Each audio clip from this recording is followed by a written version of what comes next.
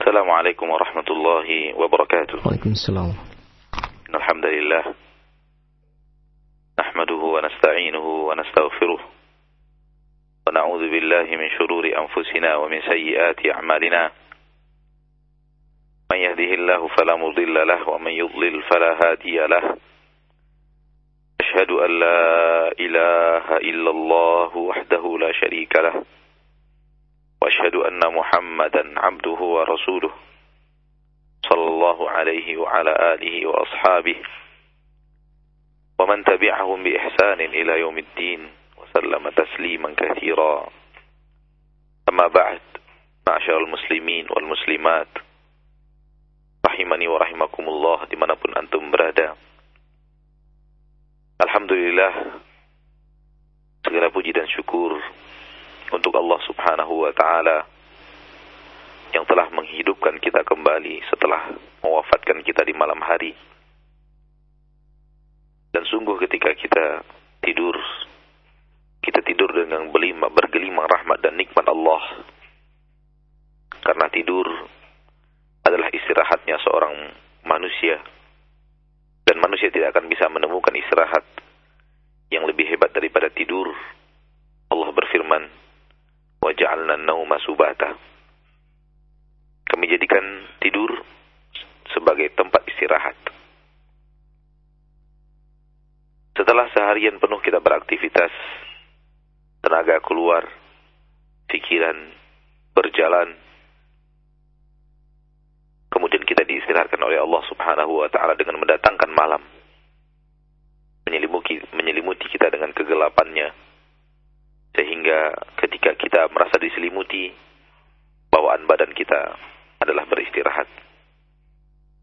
Sungguh, manusia apabila dia tertidur, dia wajib meyakini di dalam hatinya yang paling dalam bahwa tidurnya itu murni rahmat dan anugerah Allah.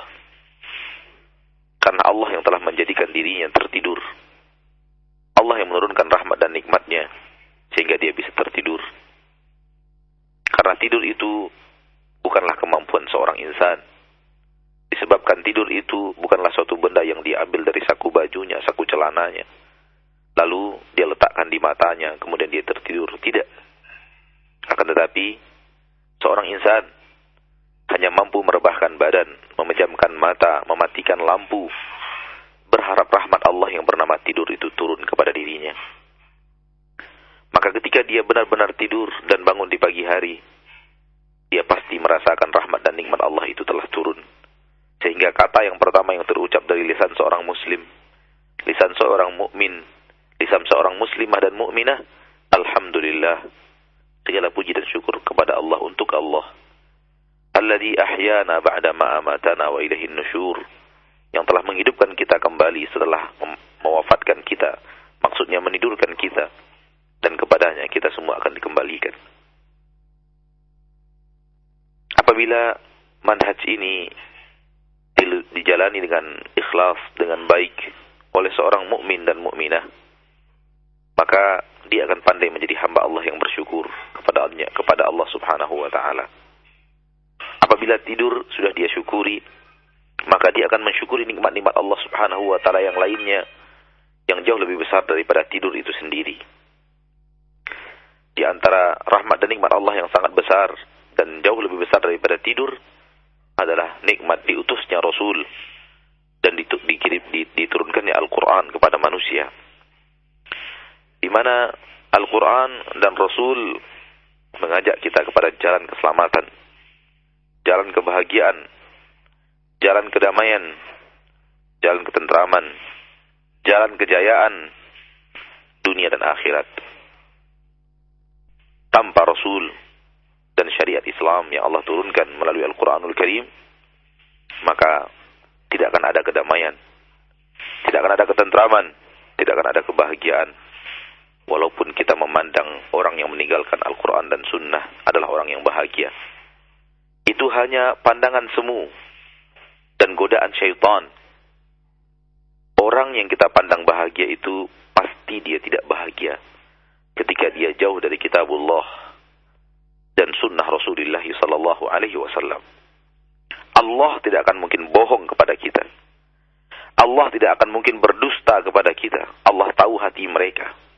Dan Allah mengatakan kepada kita bagaimana keadaan hati mereka yang jauh dari Al-Quran, yang jauh dari sunnah.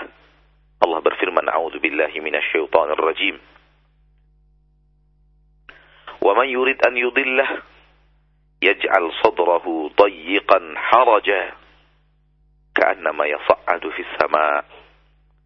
Orang-orang yang Allah subhanahu wa ta'ala sesatkan dari jalannya, maka Allah jadikan hatinya sempit, hatinya gundah, kacau, gelisah, seolah-olah dia sedang naik ke langit, kehilangan oksigen.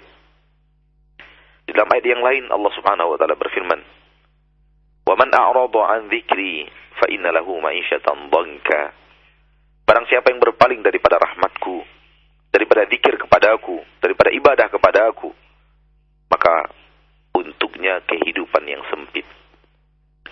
Saudara-saudariku kaum muslimin dan muslimat, apabila Anda melihat ada kebahagiaan di sebuah rumah tangga yang jauh daripada Al-Quran dan Sunnah, maka ketahuilah itu adalah tipu daya syaitan kepada diri Anda sendiri. Mata Anda disihir oleh syaitan untuk memandang sebuah kebahagiaan yang tidak dibangun di atas Al-Quran dan Sunnah. Kalau toh pun ada orang yang berjalan di atas Al-Quran dan Sunnah yang bahagia, maka kebahagiaannya hanya sesaat. Akan tetapi, setelah hilangnya sesaat tersebut, akan datang hal yang sangat tidak dia inginkan. Jiwanya sesak, dadanya sesak, perasaannya kacau balau, tidur pun tidak enak, makan pun tidak enak. Dan seluruh kehidupannya bagikan sebuah rutinitas yang menjemukan, sebuah tanggung jawab yang ingin dia hindari tapi tidak bisa dia hindari. Itulah keadaan orang-orang yang jauh dari kitabullah, sunnah Rasulullah sallallahu alaihi wasallam. Dan yang paling agung daripada apa yang Allah turunkan di dalam Al-Quran dan Allah ajarkan kepada Rasulullah SAW di dalam sunnah beliau adalah tauhid, aqidah yang benar. Maka kembali bersama kaum muslimin dan muslimat dimanapun antum berada, rahimani wa rahimakumullah, kita bersama kembali bersua dengan izin dan rahmat Allah untuk membahas sebuah pembahasan aqidah dari sebuah kitab yang agung, direkomendasi oleh para ulama aqidah untuk kita baca dan kita fahami dan kita tadabburi dan kita syarah. Kitab Aqidah Washitiyah karya Syekhul Islam Ibnu Taimiyah rahimahullah. Dan kita sudah mulai pada pekan yang lalu dan kita lanjutkan pada hari ini. Kita masih dalam sebuah muqaddimah Syekhul Islam Ibnu Taimiyah. Beliau memulai kitab beliau dengan mengucapkan Bismillahirrahmanirrahim. Pada pertemuan yang lalu kita sudah berbicara tentang Allah. Walau pembicaraan kita sangat jauh daripada cukup, walau pembicaraan kita sangat jauh daripada sempurna, akan tetapi mudah-mudahan yang sedikit itu memberikan manfaat, memberikan sebuah benih yang bermanfaat di dalam dada dan jiwa kita. Karena sesungguhnya kenalnya seorang hamba kepada Allah, itulah makna daripada kehidupan yang sesungguhnya. Kenalnya seorang insan kepada penciptanya, itulah kemuliaan dirinya. Ketahuilah ma'asyarul muslimin, rahimani wa rahimakumullah, bahwa setiap insan, setiap manusia, di dalam hatinya ada fitrah, ada naluri yang tumbuh kembang, tidak bisa dia hindari. Naluri itu adalah naluri untuk menghambakan diri. Naluri untuk menghambakan diri. Karena akal tahu, hati meyakini, realita menunjukkan bahwa kita manusia ini tidaklah menciptakan diri kita sendiri. Kalau kita tidak menciptakan diri kita sendiri, berarti ada yang menciptakan kita. Ada sebuah kekuatan hebat. Ada sebuah kemampuan yang luar biasa yang telah menciptakan manusia ini. Itulah naluri kita. Sehingga kita merasa kita wajib untuk patuh dan taat kepada yang telah berhasil menciptakan kita itu. Kepada yang telah berhasil membentuk kita itu. Dan Allah subhanahu wa ta'ala mengajarkan kepada kita, dialah Allah yang telah menciptakan kalian. Dialah Allah yang telah memberikan kepada kalian seluruh rahmat dan kasih sayang. Memberikan kepada kalian rahmat dan kasih sayangnya, sehingga kalian bisa hidup. Dialah Allah yang menciptakan untuk kalian seluruh fasilitas kehidupan. Oleh karenanya, ketika manusia merasakan adanya naluri untuk menghambakan diri, wajib bagi dia menghambakan diri kepada Allah, penciptanya yang hak, penciptanya yang benar. Maka apabila seorang insan tidak mau beribadah kepada Allah, tidak mau menghambakan dirinya kepada Allah, tidak mau menjadi hamba yang tunduk dan patuh kepada Allah, pasti dia menghambakan dirinya kepada selain Allah. Lihatlah sekeliling Anda, di depan dan di kiri Anda, di kanan dan di belakang Anda, manusia yang tidak mau menghambakan diri mereka kepada Allah. Manusia yang tidak mau diperintahkan dan dilarang oleh Allah. Maka dia akan menghambakan dirinya kepada sesuatu selain Allah. Baik sesuatu itu di mata dia adalah sesuatu yang mulia, bahkan dia akan menghambakan dirinya, na'udzubillah min dzalik, kepada sesuatu yang manusia memandang itu kerdil, kecil, naif, dan tidak ada artinya. Tidakkah Anda melihat orang-orang yang menyembah matahari? Tidakkah Anda melihat orang-orang yang menyembah cahaya dan api? Tidakkah Anda melihat orang-orang yang menyembah kuburan Nabi? Tidakkah Anda melihat orang-orang yang menyembah kuburan wali? Tidakkah Anda melihat orang-orang yang menyembah bebatuan, pepohonan? Tidakkah Anda melihat orang-orang yang menyembah harta? Tidakkah Anda melihat orang-orang yang menyembah sapi? Tidakkah Anda melihat orang-orang yang menyembah sesuatu yang tidak jelas? Sesuatu yang tidak ada dalam wujudnya, dalam kehidupan. Na'udzubillah. Semua itu ma'asyarul muslimin, disebabkan satu hal. Anda tidak mau menjadi hamba Allah. Kita lanjutkan. Bismillah, dengan nama Allah. Ar-Rahman, Ar-Rahim. Yang maha pengasih, maha penyayang. Kedua, Asma'ul Husna ini, Ar-Rahman, Ar-Rahim, berasal dari suku kata yang sama, yaitu Ar-Rahmah, rahmat. Akan tetapi, ketika Allah subhanahu wa ta'ala menjadikan untuknya dua nama dari satu suku kata yang sama, berarti ada perbedaan antara nama yang satu dengan nama yang dua. Karena sebuah kaidah di dalam aqidah ahlu sunnah wal jamaah, di dalam babul asma wa sifat, bahwa setiap nama Allah subhanahu wa ta'ala memiliki kandungan-kandungan sifat, yang sifat itu memiliki kekhususan untuk sifat itu sendiri yang berbeda dengan sifat yang lain. Ini kaidah kalangan ulama aqidah di dalam bab asma wa sifat yang diajarkan kepada kita melalui Al-Quranul Karim, melalui Rasulnya tercinta, melalui para ulama pewaris para nabi dan rasul. Maka suatu hal yang wajib kita yakini, Ar-Rahman, Ar-Rahim menunjukkan sifat Allah yang maha memberi rahmat. Namun nama Ar-Rahman, nama Ar-Rahim memiliki kekhususan masing-masing. Apa kekhususannya? Berkata para ulama setelah mentadabbur ayat-ayat Allah, Ar-Rahman lebih umum daripada Ar-Rahim. Ar-Rahman lebih umum daripada Ar-Rahim. Dalam bahasa lain, Ar-Rahman lebih luas daripada Ar-Rahim. Apa yang membedakannya? Apa yang menunjukkan bahwa rahmat pertama lebih luas, rahmat kedua lebih khusus? Ar-Rahman, Allah subhanahu wa ta'ala memberikan rahmatnya kepada semua makhluknya. Kepada semua makhluknya. Baik yang taat ataupun yang bejat.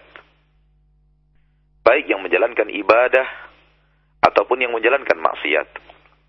Baik yang muslim dan mukmin ataupun yang kafir dan musyrik atau munafik.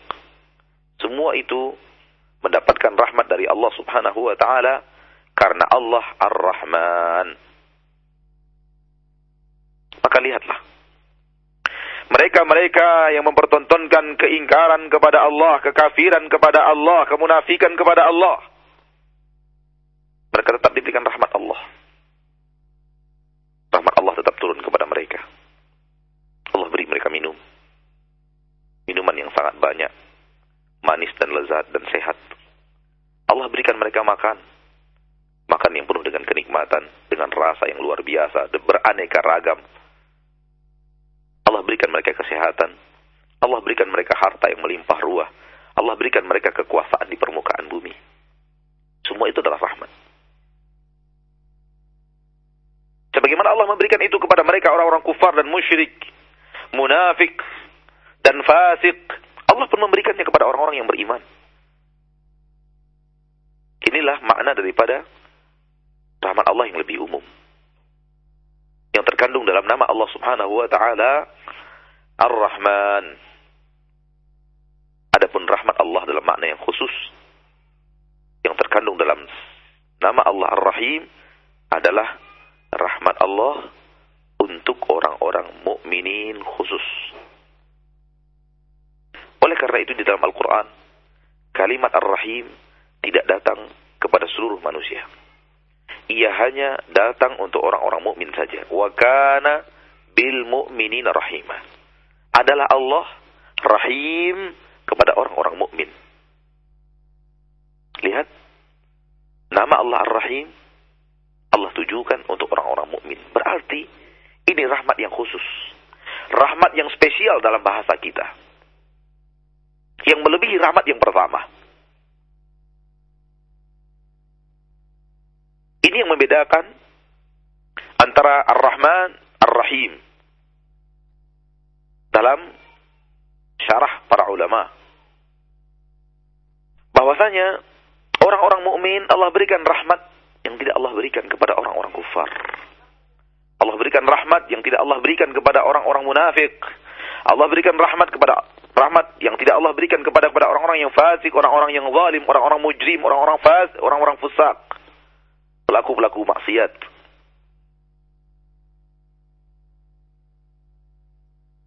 Rahmat itu adalah rahmat hidayah ke jalan yang hak. Rahmat itu adalah rahmat mengetahui kebenaran, memahaminya, dan mengamalkannya di dalam kehidupan. Rahmat itu adalah rahmat di mana hati disampaikan kepada ilmu Allah, ilmu agama Allah yang benar, jalan yang lurus, yang kita minta setiap saat kepada Allah dengan mengucapkan ihdinas siratal mustaqim. Rahmat itu adalah rahmat ketenangan hidup, ketentraman jiwa, keteduhan batin, kedamaian. Rahmat itu adalah rahmat keluarga yang sakinah, mawaddah, warahmah. Rahmat itu adalah jalinan kasih sayang yang terwujud dengan baik, sebagaimana yang diidam-idamkan antara ayah dan anak, antara saudara dan saudara, antara tetangga dan tetangga, antara rakyat dan pemimpin, dan begitu seterusnya. Rahmat ini khusus untuk orang-orang yang beriman kepada Allah. Tanpa iman akan terwujud kekacau balauan di dalam apa yang kita sebutkan tadi. Masyaallah muslimin wal muslimat. Sebagian lain daripada ulama mengatakan Ar-Rahman lebih luas daripada Ar-Rahim, karena Ar-Rahman adalah kasih sayang Allah Subhanahu wa taala di dunia dan di akhirat.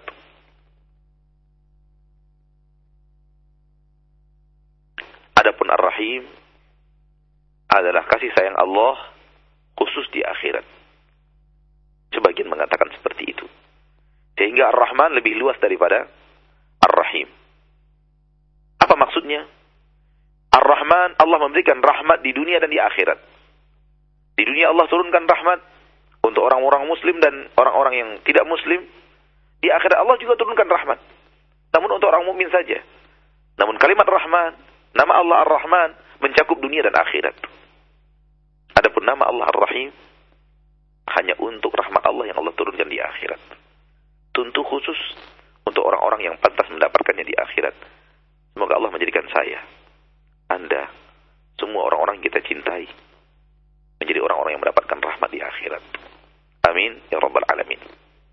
Masyaallah muslimin dan muslimat, rahimani wa rahimakumullah. Kedua nama Allah ini yang tergabung dalam Asmaul Husna tanpa ada perdebatan di kalangan para ulama, karena dia adalah sebuah nama yang ada di dalam sebuah ayat yang masyhur di lisan kaum muslimin. Bismillahirrahmanirrahim.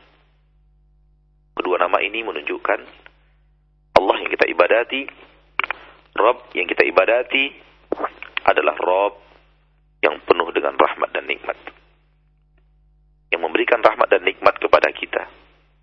Dan Allah tidak akan mungkin memberikan kita rahmat dan nikmat kalau bukan Dia pemilik rahmat dan nikmat itu.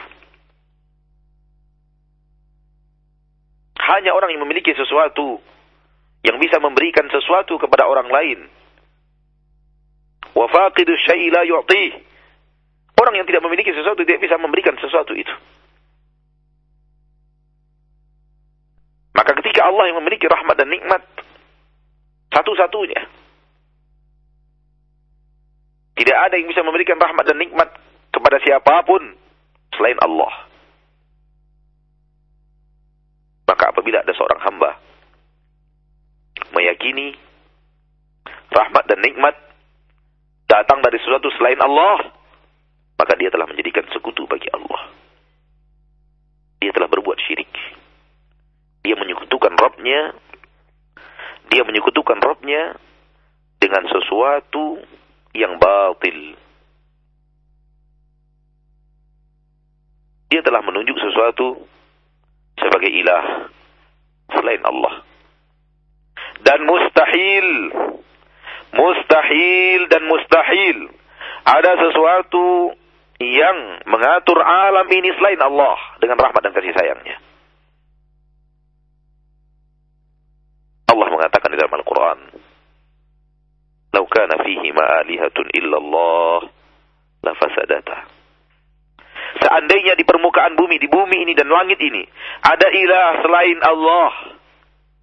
Seandainya ada ilah selain Allah yang menurunkan rahmat dan kasih sayangnya kepada alam, kepada manusia, kepada jin, kepada pepohonan, kepada laut, kepada darat, kepada awan, kepada angin, lafasadata.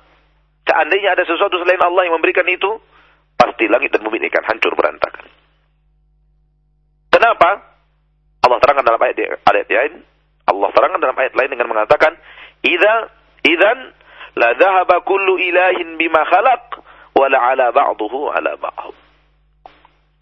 Kalau ada ilah selain Allah di permukaan bumi, tidak akan teratur perjalanan alam ini. Tidak akan teratur perjalanan bintang. Tidak akan teratur perjalanan siang dan malam. Kenapa? Karena mereka akan saling rebutan kekuasaan. Oleh karena itu teraturnya alam,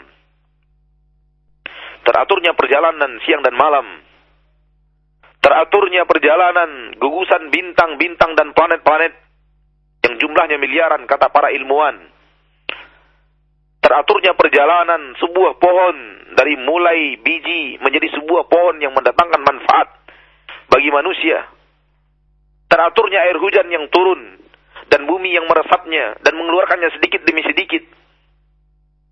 Semua ini menunjukkan bahwa dia diatur oleh seorang saja. seorang yang maha mengetahui, seorang yang maha menguasai, seorang yang maha bisa, seorang yang maha mampu, seorang yang maha berilmu, seorang yang maha pengasih dan penyayang kepada makhluk-makhluknya. Dialah Allah. Dialah Allah. Huwallahul Khaliq. Dialah Allah yang mencipta. Yang mencipta dengan rahmat dan kasih sayang. Yang mengatur dengan rahmat dan kasih sayang. Ma'asyarul muslimin wal muslimat rahimani wa rahimakumullah. Kita diwajibkan mampu untuk melihat rahmat Allah turun setiap saat, setiap waktu, setiap hari. Hari demi hari yang kita lalui, jam demi jam yang kita tempuh, menit dan detik yang seling berganti, pasti kita lalui dengan ribuan, jutaan, miliaran, triliunan rahmat Allah. Tidak akan bisa kita melalui hari demi hari kita tanpa triliunan rahmat Allah. Camkan itu baik-baik di dalam dada kita. Kita beraktivitas dengan mata, beraktivitas dengan lisan, beraktivitas dengan telinga, beraktivitas dengan tangan, beraktivitas dengan kaki, beraktivitas dengan jantung, dengan darah, dengan ginjal, dengan pankreas, dengan paru-paru, dengan darah, dengan tulang. Siapa yang memberikan semua itu kepada kita? Siapa yang telah melancarkan semua perjalanan organ tubuh itu untuk kita? Kalau bukan Dia, Allah. Pernahkah Anda membayangkan saudaraku, saudariku, suatu hari Allah cabut dari Anda nikmat lisan? Apa yang akan terjadi pada diri Anda? Pernahkah kamu membayangkan saudara-saudariku? Pernahkah Anda membayangkan saudara-saudariku, suatu hari Allah cabut nikmat kaki dari Anda? Pernahkah Anda membayangkan saudara-saudariku, suatu hari Allah cabut dari Anda nikmat ibu jari kedua-duanya yang ada di tangan kanan dan kiri Anda? Anda bisa apa setelah itu?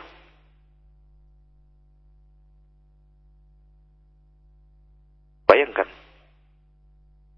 rahmat dan nikmat Allah yang luar biasa yang turun di dalam diri kita. Wa fi anfusikum afala tubsirun.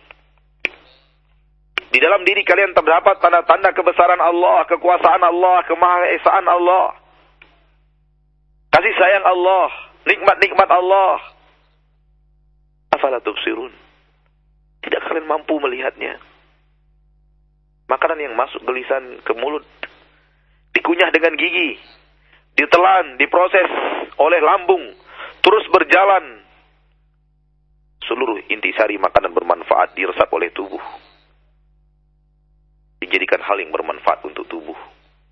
Sisanya dari kotoran-kotoran itu dibuang. Pernahkah Anda berpikir berapa jenis makanan yang bisa diresap dan diserap oleh tubuh kita? Berapa ragamnya? Berapa ribu jenis buah? Berapa ratus jenis pepohonan? Berapa ratus jenis daging yang bisa kita konsumsi, dan kita ambil intisari makanan itu dengan tubuh kita, sisanya kita buang. Adakah manusia canggih, profesor terkenal, ilmuwan hebat, yang mampu menciptakan sebuah mesin dengan 5 bahan bakar? Kalau tidak bisa bahan bakar yang dia bisa pindah kepada bahan bakar yang kedua. Kalau tidak bisa di bahan bakar yang kedua, dia akan pindah kepada bahan bakar yang ketiga. Seandainya tidak bisa di bahan bakar yang ketiga, dia bisa pindah otomatis kepada bahan bakar yang keempat. Kalau itu pun tidak mampu, dia bisa pindah ke bahan bakar yang kelima. Mana mesin yang seperti ini diciptakan oleh manusia? Katanya mereka ilmuwan, katanya mereka profesor hebat, Katanya mereka penemu-penemu canggih. Katanya mereka orang yang ahli di dalam bidangnya masing-masing. Belum ada mesin yang diciptakan oleh manusia. Kalau tidak ada bensin, dia bisa pindah ke solar. Tidak ada solar, dia bisa pindah ke minyak tanah. Tidak ada minyak tanah, dia bisa pindah ke gas. Tidak ada gas, dia bisa pindah ke air. Mana? Tidak ada.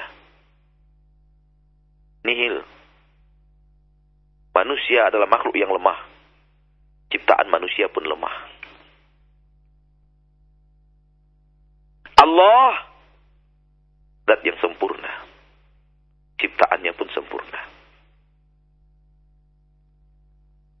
Tidakkah Anda melihat sepiring nasi yang Anda makan?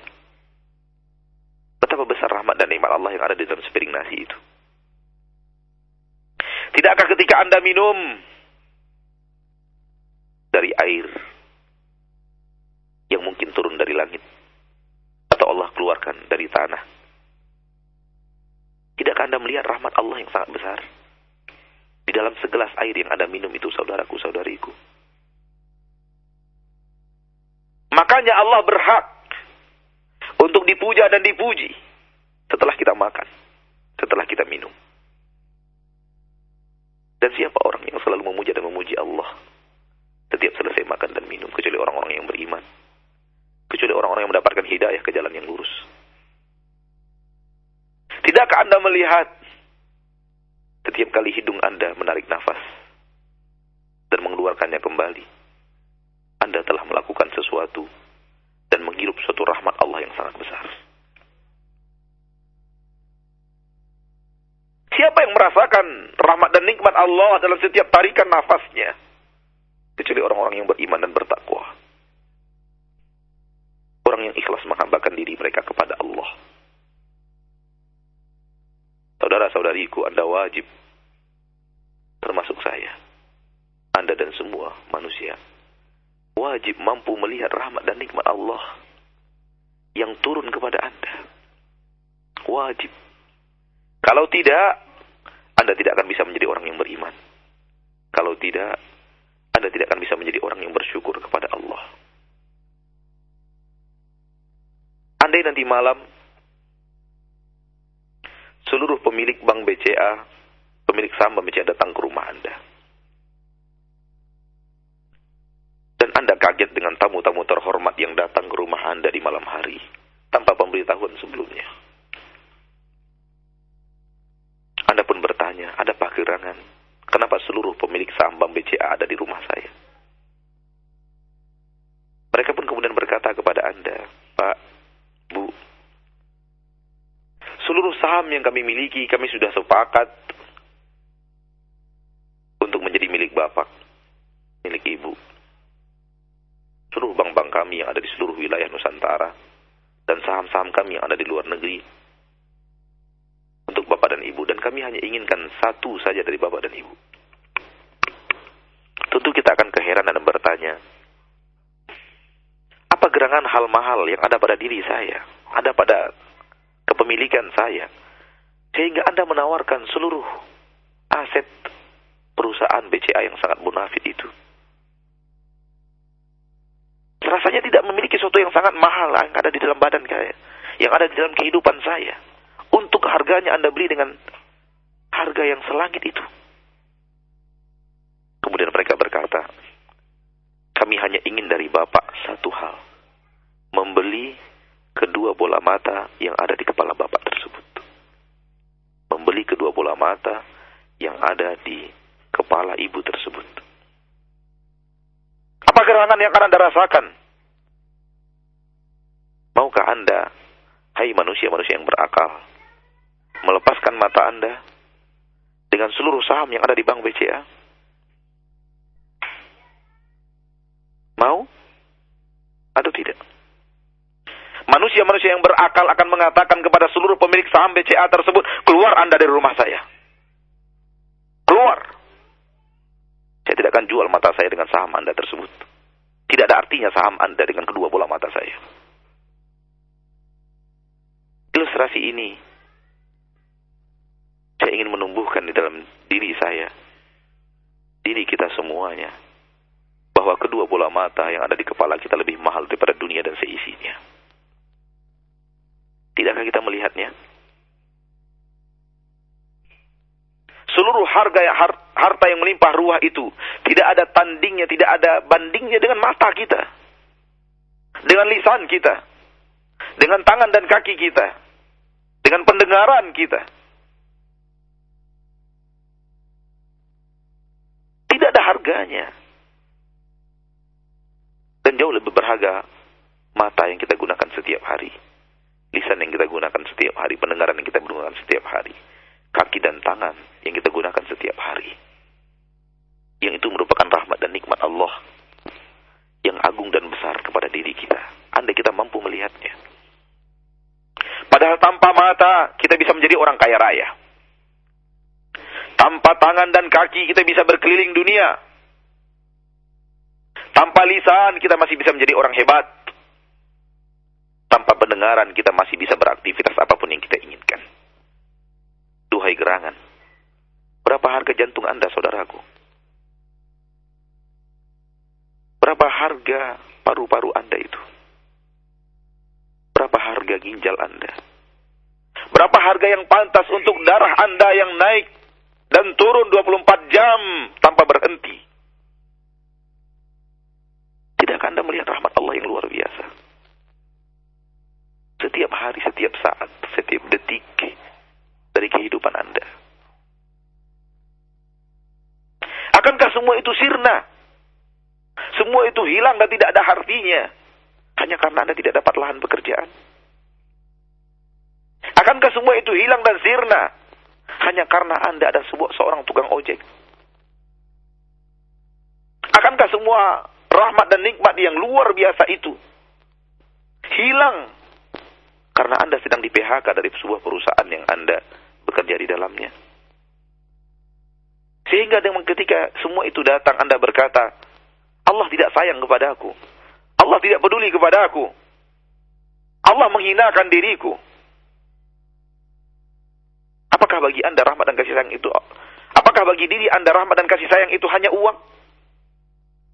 Apakah bagi Anda rahmat dan kasih sayang Allah hanya kedudukan?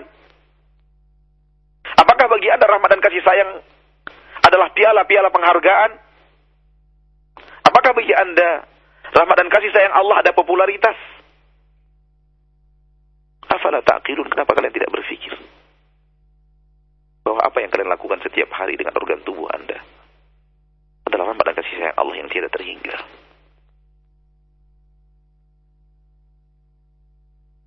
Dan ini sifat mayoritas manusia, tidak pandai melihat rahmat dan nikmat Allah kecuali pada uang. Allah berfirman dalam surah Al-Fajr, A'udzu billahi minasyaitonir rajim. Fa'ammal insanu idza mabtalahu rabbuhu fa'akramahu wa na'amahu fayaqulu rabbi akraman. Wa amma idza mabtalahu faqadara 'alaihi rizqah fayaqulu rabbi ahanan. Adapun manusia, apabila Allah uji dia, garis bawahi kalimat Allah uji, lalu Allah muliakan dia di permukaan bumi, Allah beri nikmat kepadanya di permukaan bumi dengan kedudukan, dengan harta, dengan popularitas, fayaqulu rabbi akraman, ia akan berkata, Rabbku telah memuliakan aku. Adapun ketika kami uji dia, garis bawahi kalimat uji, lalu kami sempitkan rezekinya, maka dia berkata, Rabbku telah menghinakan aku. Rabbku tidak lagi peduli kepadaku. Allah tidak sayang kepadaku. Kalau Allah tidak sayang kepada Anda, Allah akan hentikan oksigennya. Kalau Allah tidak sayang kepada Anda, Allah akan berhentikan air yang mengalir dari perut bumi dan diturunkan oleh hawan. Kalau Allah tidak sayang kepada Anda, Allah akan cabut seluruh rahmat dan nikmat yang ada pada diri Anda yang datang darinya. Seorang datang kepada Yunus bin Ubaid, seorang ulama yang zahid, abid, terkenal dengan ketaatan dan ibadahnya dan keikhlasannya dalam menghambakan dirinya kepada Allah. Mengeluhkan kefakiran, kekurangan harta. Yunus berkata kepadanya, rahimahullah, apakah mau Anda kalau seandainya ada yang mau membeli mata Anda dengan 10.000 dinar, dinar. Orang itu menggeleng. Maukah Anda, ada orang yang membeli di sana dengan 10.000 dinar? Orang itu pun menggeleng. Terus Yunus bin Ubaid menyebutkan satu persatu organ tubuh orang itu. Organ tubuh manusia. Kemudian dia berkata, kenapa kamu masih mengeluhkan kefakiran? Saya melihat di dalam badanmu ada jutaan dinar. Subhanallah. Oleh karena itu Allah subhanahu wa ta'ala mengingatkan rahmat dan nikmat itu di dalam Al-Quran dalam ayat yang sangat banyak sekali. Di antaranya Allah mengatakan dalam surat Al-Balad, alam naj'al lahu 'ainain wa lisanan wa syafatain. Tidakkah kami telah menciptakan untuk manusia itu kedua bola mata, satu lisan dan dua bibir? Allah ketika mengingatkan kita akan kedua bola mata, lisan dan bibir, menunjukkan ini adalah rahmat dan nikmat Allah yang luar biasa. Anda tidak akan bisa bayangkan, saudara-saudariku, kalau seandainya Allah cabut satu nikmat gigi dari Anda dengan memberikan rasa sakit kepada gigi itu sepanjang umur hidup Anda. Pernahkah Anda membayangkan hanya satu gigi yang sakit sepanjang umur hidup Anda? Apa yang akan terjadi dalam hidup Anda? Bisakah Anda merasakan kenikmatan dunia dan seisinya? Bisakah Anda menikmati kekuasaan Anda dan popularitas Anda?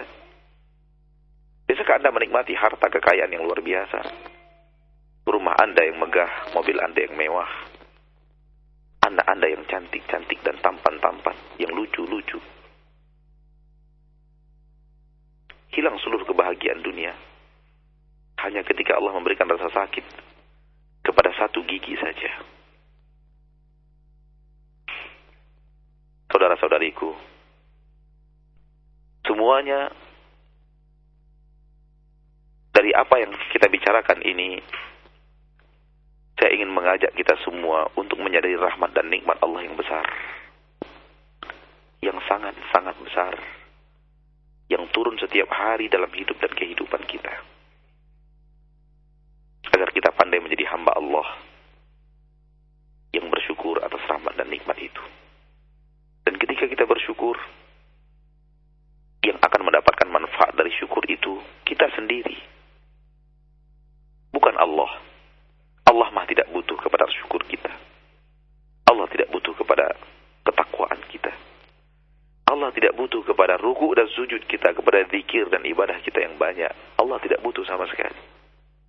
Allah turunkan syariat, Allah turunkan Al-Quran, Allah turunkan Rasul untuk memberikan rahmat di dalam hidup kita. Wa ma arsalnaka illa rahmah lil alamin. Kami tidak utus kamu wahai Muhammad melainkan untuk memberikan rahmat bagi seluruh alam.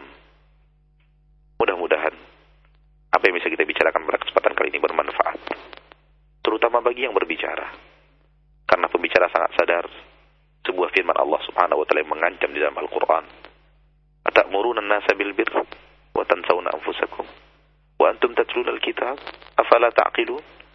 Kenapa kalian mengajak manusia kepada kebaikan? Kalian lupakan diri kalian sendiri, sementara kalian membaca kitab. Tidakkah kalian berakal? Tapi di sini syarah yang bisa kita berikan di dalam Ar-Rahmanir Rahim. Mudah-mudahan dalam lain kesempatan kita bisa melanjutkan perjalanan kita bersama matan kitab Al-Aqidah Washitiyah karya Syekhul Islam Ibnu Taimiyah, dan kita lanjutkan dengan pertanyaan. Baik, syukuran jazakallahu khair kepada Ustaz yang telah memberikan bahasan yang insyaallah bermanfaat bagi kita semua. Dan demikian ikhwatal Islam, azanillahu wa iyyakum, pendengar radio Roja yang semoga Allah rahmati dan muliakan. syarah yang disampaikan dari pembahasan matan kitab Aqidah Washitiyah, sebuah kitab yang disusun oleh Syekhul Islam Ibnu Taimiyah rahimahullah taala. Dan selanjutnya kami mengundang kepada Anda para pendengar sekalian yang ingin bergabung bersama kami untuk bertanya di 021-823-6543 atau di pesan singkat Anda bisa mengirimkan pertanyaannya di 081-989-6543, dan kami harapkan pertanyaan yang Anda kirimkan disesuaikan dengan pembahasan kita di pagi hari ini. Dan untuk yang pertama kita angkat dari line telepon. Ya, halo. Halo, assalamualaikum. Waalaikumsalam warahmatullahi wabarakatuh. Dengan siapa, dari mana Pak?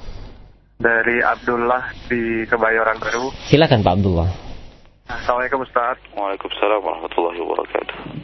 Ustaz, jika ada seorang muslim kemudian dia melakukan maksiat tapi dia bertauhid kepada Allah, apakah rahmat Allah akan turun kepada dia atau mungkin ditunda atau bagaimana Ustaz? Baik. Ya, terima kasih. Saja, Pak. Assalamualaikum warahmatullahi wabarakatuh. Waalaikumsalam warahmatullahi wabarakatuh. Masyaallah muslimin dan muslimat. Suatu hal yang merupakan sebuah realita nyata, tak bisa dipungkiri oleh setiap orang yang berakal, bahwa di dalam kehidupan kita ada orang yang bertauhid namun terjebak dalam maksiat.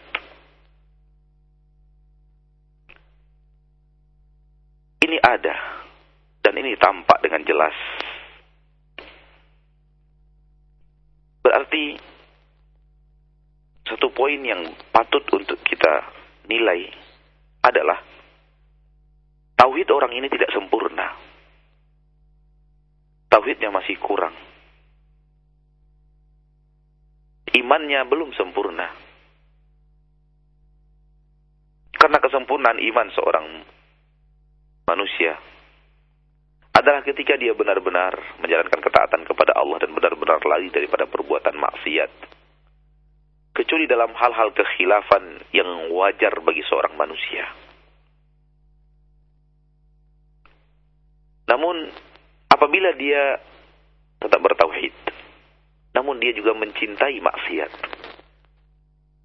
maka sungguh di tubuhnya ada dua hal. Sesuatu yang bisa mendatangkan rahmat dan sesuatu yang bisa mencabut rahmat. Oleh karena itu, orang ini pun akan mendapatkan dua hal. Ada hal-hal yang dia akhirnya mendapatkan rahmat, dia merasa tenang dan nyaman. Ada hal-hal di mana dia akan gelisah, gundah gulana, dan tidak merasakan kenyamanan. Maka orang mukmin yang berbuat maksiat, kadang dia bahagia, kadang dia sengsara. Kadang dia tenang, kadang dia gelisah. Kadang dia merasa kehidupan ini begitu aman, begitu nyaman, begitu bahagia. Kadang sebaliknya. Semua itu tidak lain tidak bukan karena di tubuhnya ada sesuatu yang bisa mendatangkan rahmat dan ada sesuatu yang bisa menolak rahmat. Dan ini bukan kehidupan yang terbaik. Kehidupan yang terbaik adalah istiqamah di atas ketaatan.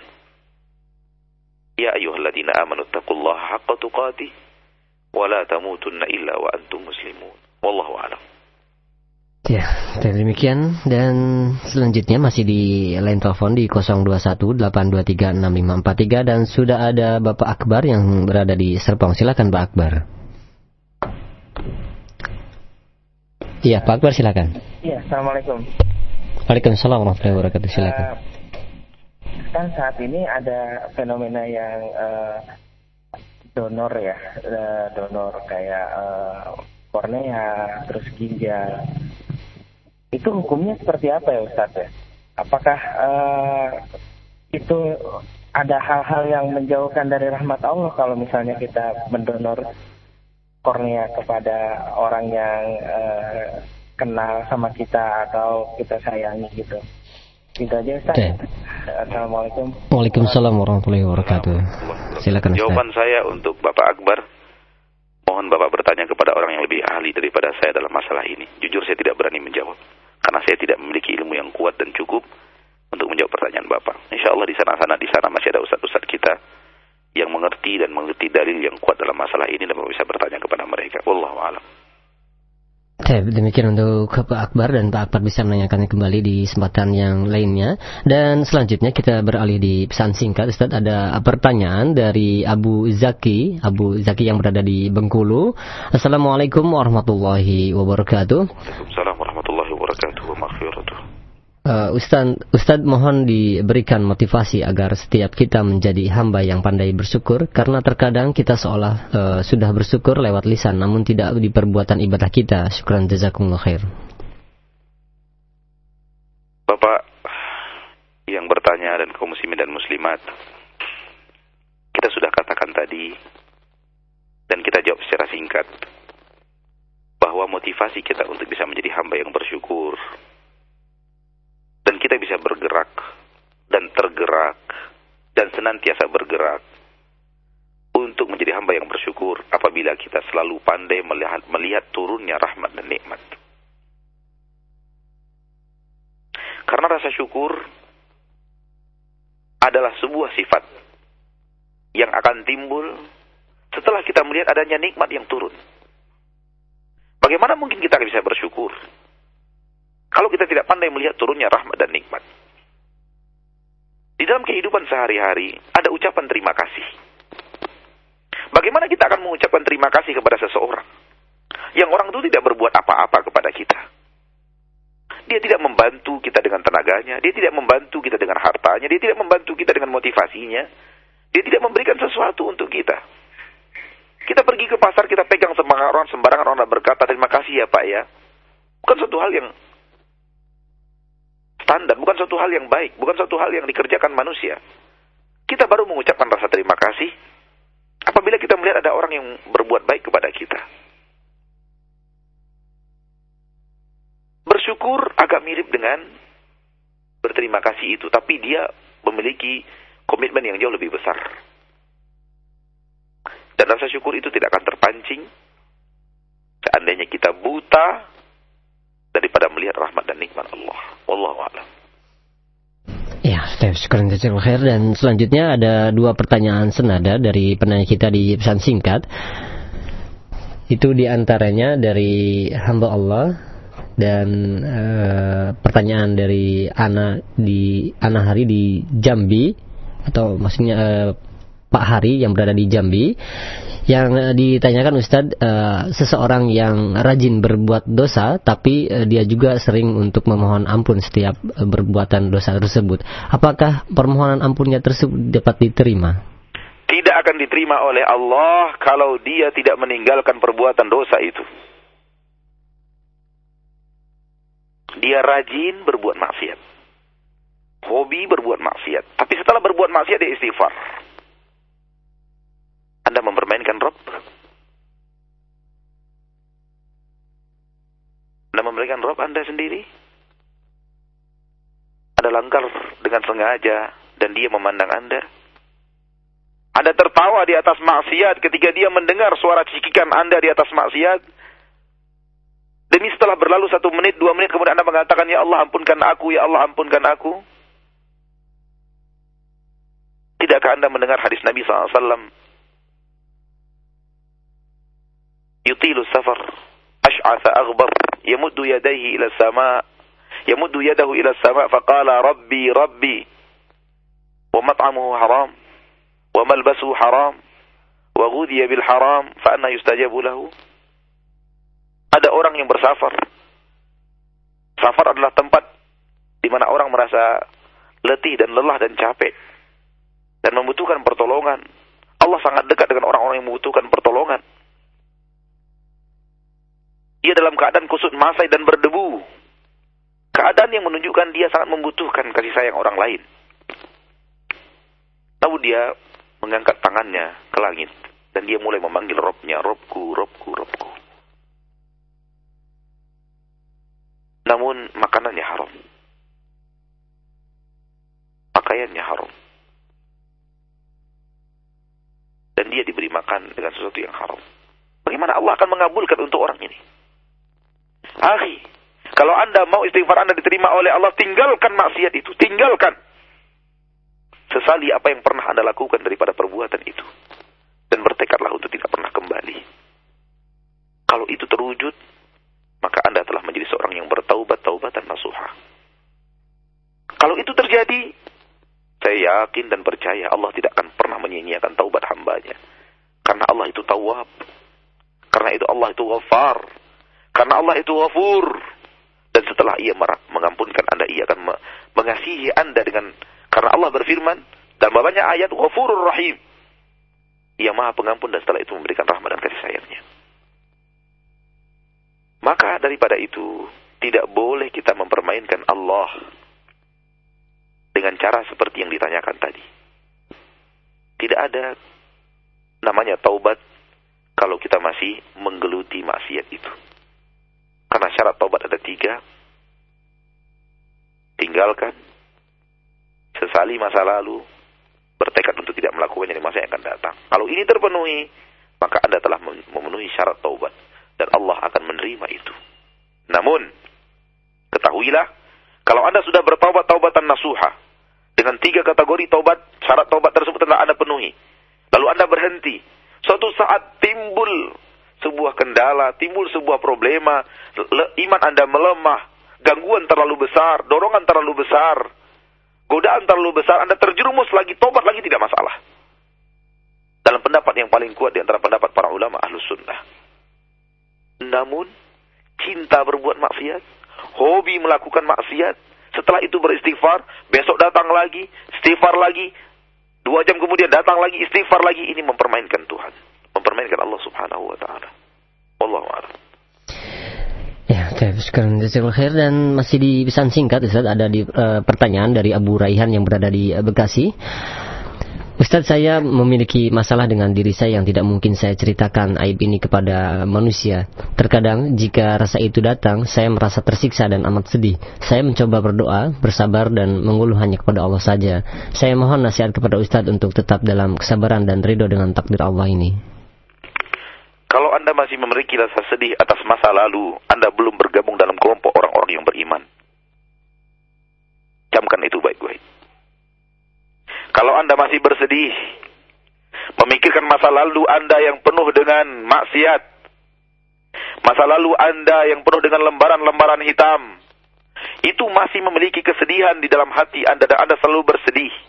Anda merasa putus asa, Anda merasa akan menjadi orang yang sengsara, dan Anda merasa tidak mungkin menjadi orang yang bahagia. Anda merasa tidak mungkin menjadi orang yang sampai ke surga Allah, mendapatkan rahmat Allah. Kalau itu yang terasa, Anda belum menggabungkan di dalam kelompok orang-orang yang beriman. Bangkitlah dan gabungkan diri Anda ke dalam kelompok orang-orang yang beriman. Karena Allah mengatakan, Allah berfirman tentang orang-orang yang beriman, la khaufun alaihim wa lahum yahzanun. Mereka tidak akan pernah takut. Orang-orang yang beriman tidak ada rasa takut, tidak ada rasa gentar, tidak ada rasa cemas dan was-was. Dan mereka juga tidak bersedih. Tidak ada rasa takut dan gentar menghadapi masa yang akan datang. Tidak ada rasa takut dan gentar menghadapi masa depan. Masa depan kita, masa depan anak-anak kita, masa depan istri kita, kita tidak akan gentar menghadapinya. Adapun tidak bersedih, adalah tidak bersedih dengan masa lalu yang kelam. Masa lalu yang suram. Kita tidak bersedih. Inilah kelompok orang-orang yang beriman. Inilah orang yang mendapatkan kedamaian, ketentraman hidup di dalam hidupnya. Kalau Anda bersedih, kapan Anda akan damai hidupnya? Kalau Anda selalu bersedih, kapan Anda bisa merasakan kenikmatan hidup di permukaan bumi? Ketentraman beribadah. Kalau Anda selalu merasa sedih. Dan ketahuilah sedih itu yang seperti ini, datangnya dari syaitan. Datangnya dari syaitan. Ini talbis iblis. Di antara maksud syaitan berdakwah adalah memberikan rasa sedih di dalam hati orang-orang yang beriman. Liyahzunal ladzina amanu. Agar orang-orang yang beriman merasa sedih. Oleh karena itu ini perangkap syaitan. Maka kalau ini terjadi dalam hidup Anda, bangkitlah. Gabungkan diri Anda bersama orang-orang yang beriman. Bagaimana caranya? Bukankah Anda memiliki Rabb yang Maha Pengampun? Bukankah Anda memiliki Rabb yang Maha mengampunkan seluruh dosa dan kesalahan Anda? Kenapa Anda tidak berlari kepadanya? Kenapa Anda tidak mengetuk pintunya, memohon ampunannya, rukuk dan sujud kepadanya dengan keseriusan yang sangat, agar ia mengampunkan Anda? Tidak Adakah ketika Anda tidur di malam hari dia datang dan memanggil Anda? Man dzalladzi yad'uni fa astajib lah. Wa man dzalladzi yastaghfiruni fa aghfir lah. Wa man dzalladzi yas'aluni fa u'tiyah. Mana hamba-hambaku? Mana hamba-hambaku yang meminta, aku akan kabulkan permintaannya. Mana hamba-hambaku yang akan minta ampun dosa, aku akan ampunkan dosanya. Mana hamba-hambaku yang meminta permintaannya, aku akan kabulkan permintaannya itu. Dan ini ada setiap datang sepertiga malam yang terakhir, berakhir dengan terbit fajar. Saudaraku, Allah ingin mengampunkan dosa Anda, kenapa Anda tidak minta ampun kepadanya? Allah serius ingin mengampunkan dosa Anda, kenapa Anda merasa Allah tidak akan mengampunkan dosa itu? Allah lebih peduli kepada dosa Anda dibanding Anda yang berdosa. Allah lebih ingin mengampunkan dosa Anda dibanding keinginan Anda untuk minta ampun kepadanya. Bukankah orang-orang yang berdosa nonton bola di malam hari sementara Allah memanggilnya untuk beristighfar? Bukankah orang-orang yang berdosa berjoget ria di malam hari di sepertiga malam yang terakhir sementara Allah memanggilnya untuk mohon ampunan dan memberikan pengampunan itu? Bukankah orang-orang yang hanyut di dalam kehidupan dunianya dan lupa akhiratnya tidur berdengkur di sepertiga malam yang terakhir sementara Allah turun ke langit dunia dan memanggil-manggil hambanya? Saudaraku, Allah lebih peduli kepada kita dibanding kepedulian kita terhadap diri kita sendiri. Kalau Anda yakin memiliki Rabb yang Maha Pengampun, apa yang Anda resahkan? Jadikan perbuatan maksiat Anda, kenangan-kenangan pahit dalam hidup Anda sebagai motor penggerak ibadah Anda kepada Allah. Allah berjanji, kalau Anda berbuat yang baik, Allah hapuskan yang buruk setelah itu. Allah hapuskan yang buruk yang pernah Anda lalui. Innal hasanat yudhibna sayyiat. Seluruh kebaikan-kebaikan yang dilakukan manusia akan menghapuskan dosa dan kesalahannya. Siapa sih di antara manusia yang tidak berdosa kepada Allah? Siapa orang-orang suci di permukaan bumi sekarang ini? Tidak ada. Tidak Anda dan tidak saya. Tidak semua kita yang mendengar ucapan yang dan ceramah pada pagi hari ini. Semua kita berdosa. Semua kita melakukan kesalahan. Hanya bedanya ada orang-orang yang kesalahannya dibongkar oleh Allah. Dan ada orang-orang yang dosanya masih disimpan oleh Allah. Semoga Allah memaafkan saya. Memaafkan Anda. Wallahu a'lam. Syukran jazakallahu khair, barakallahu fiik Ustaz. Dan selanjutnya kita beralih di pesan singkat. Mohon maaf, beralih di line telepon di 0218236543, yaitu ada saudari kita yang berada di Gunung Putri. Silakan. Assalamualaikum Pak Ustaz. Waalaikumsalam warahmatullahi wabarakatuh. Anda meminta nasihatnya. Anda ibu rumah tangga yang ingin menyekolahkan anak di sekolah sunnah, tapi suami anak pengennya beli rumah.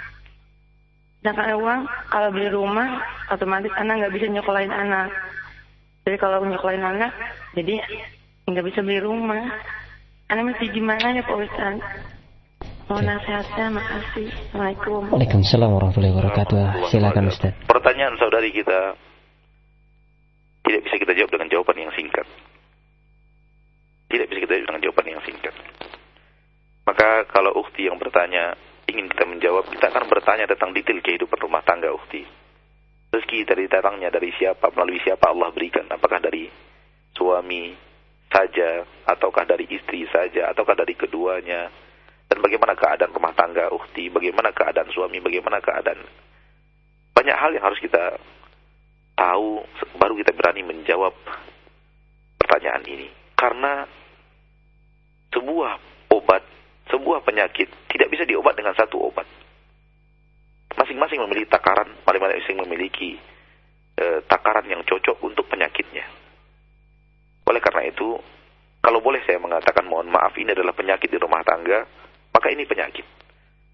Dan obatnya harus diketahui jenis penyakitnya dan baru bisa diobati.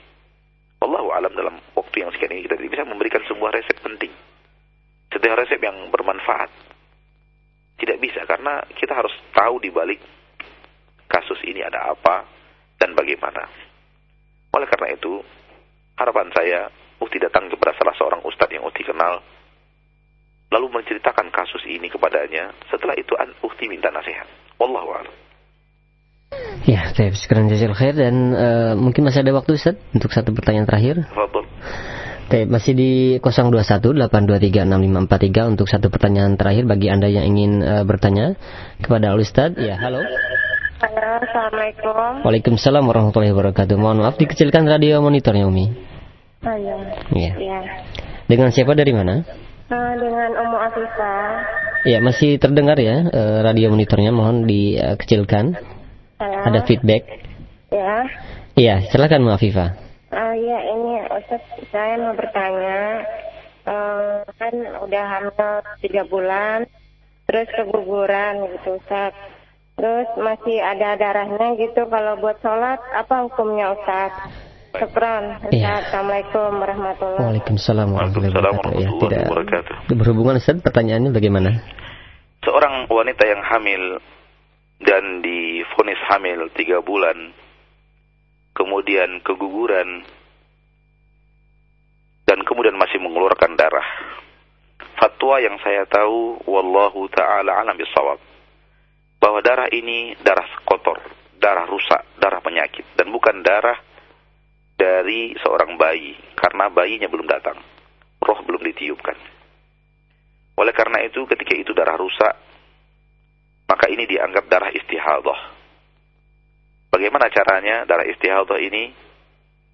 Bahwa wanita tetap membersihkan darah itu setiap waktu sholat datang. Kemudian dia berwuduk dan kemudian sholat.